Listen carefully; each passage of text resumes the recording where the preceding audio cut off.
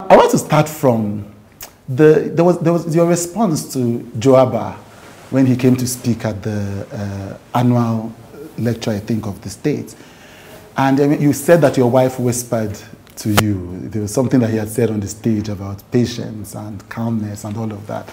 And that you are taking note when you were responding to his speech. You said you are taking note of that. I thought that was a very authentic, moment. Was it, or was it a political moment? I don't have political moments. Really? Yes, I am what you call WYSIWYG. What you see is what you get. Right. It was exactly what it was. It wasn't a political moment. So what did that moment say to you? What was the thing that you were saying you had learned or you had noted from that moment?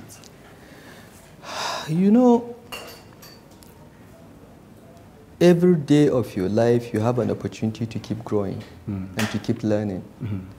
It does not matter who is the teacher. Sometimes you can learn from your child. Sometimes you can learn from an elder. Sometimes you can learn from your peers. But your mind must be open to learning and also hearing some truths that may not be palatable, but useful if you make the adjustments. And for me, that moment when Joaba was speaking was one of those that I learned something about myself. Right. And I saw an opportunity to unlearn and be better. That was it. But at risk of haranguing you on that, what was the thing that you learned about yourself in that moment? No, that's between me and my wife, who has known me for a long time. I don't know, 40-something years, 45 years. Have you enjoyed? So she is one of those that I think knows me better than most people. And that's when the whisper took place. And right. It's a family matter. Have you enjoyed the past 8 years as governor? Have you enjoyed it? I don't know. When people ask me that question, how is Kaduna? I say suffering and smiling. It's an old fella song in which you are going through a lots of challenges, lots of headaches. You are misunderstood most of the time. You are abused most of the time. You are insulted. Yet, you sleep well at night, knowing that every single day some progress is being registered in the right direction. Some of it is visible. People see roads. They say, building roads, that's visible. But I think that in the last 7-8 years, the most important things we've done in Kaduna State is not infrastructure. It is changing the mindset of people. It is, investing in education, public education, which is the ladder for social mobility, whose results will not be apparent till 30 years from now when I'm gone. It is investing in primary health care and reducing infant mortality, again, whose results will not be apparent till another generation. So we have reformed the public service. We've made our civil servants to work in a completely different way. These, for me, are some of the most important things we've done.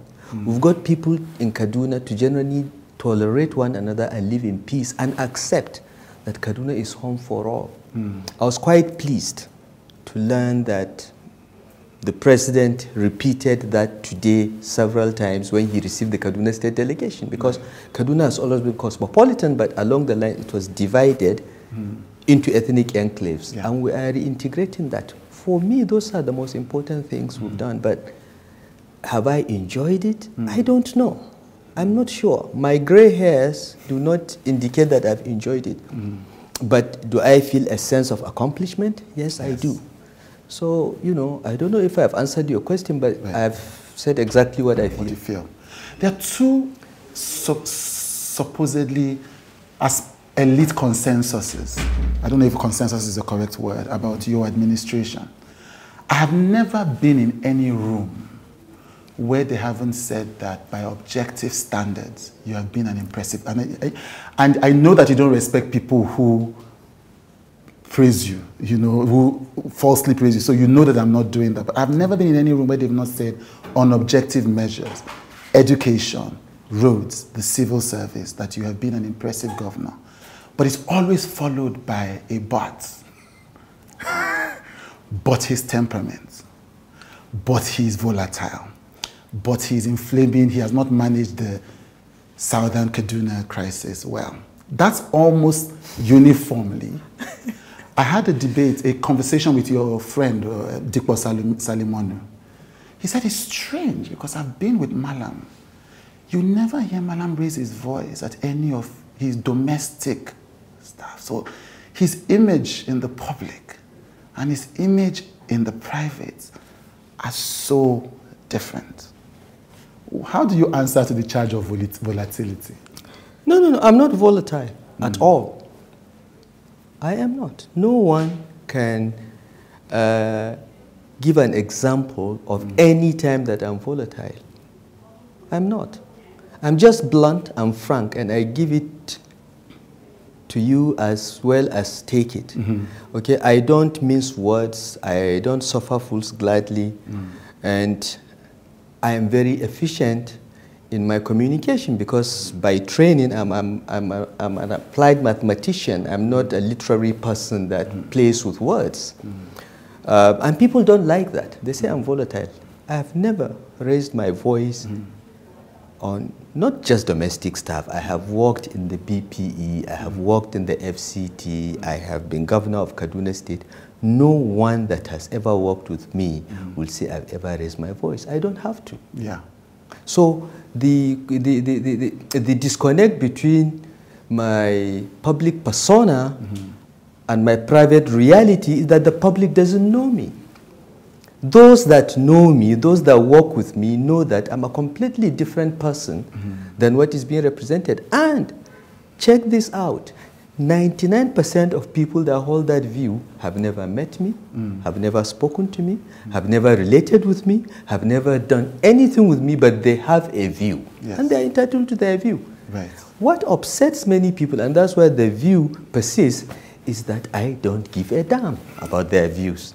I only care about the views of those I work with, I relate with, and I have to collaborate to get things done. Right. And those people that know me, that relate with me, know that I'm not volatile, I don't raise my voice, I am not arrogant, I am a listener, and I'm very collaborative, and I work with teams. I would not have achieved what I have been claimed to have achieved in public service if I didn't know how to organize people of different backgrounds, different temperaments to work. People talk about my temperament. What temperament? Who has ever seen me get angry? If you see me frown or get angry, it is for effect. It is not because I'm really angry.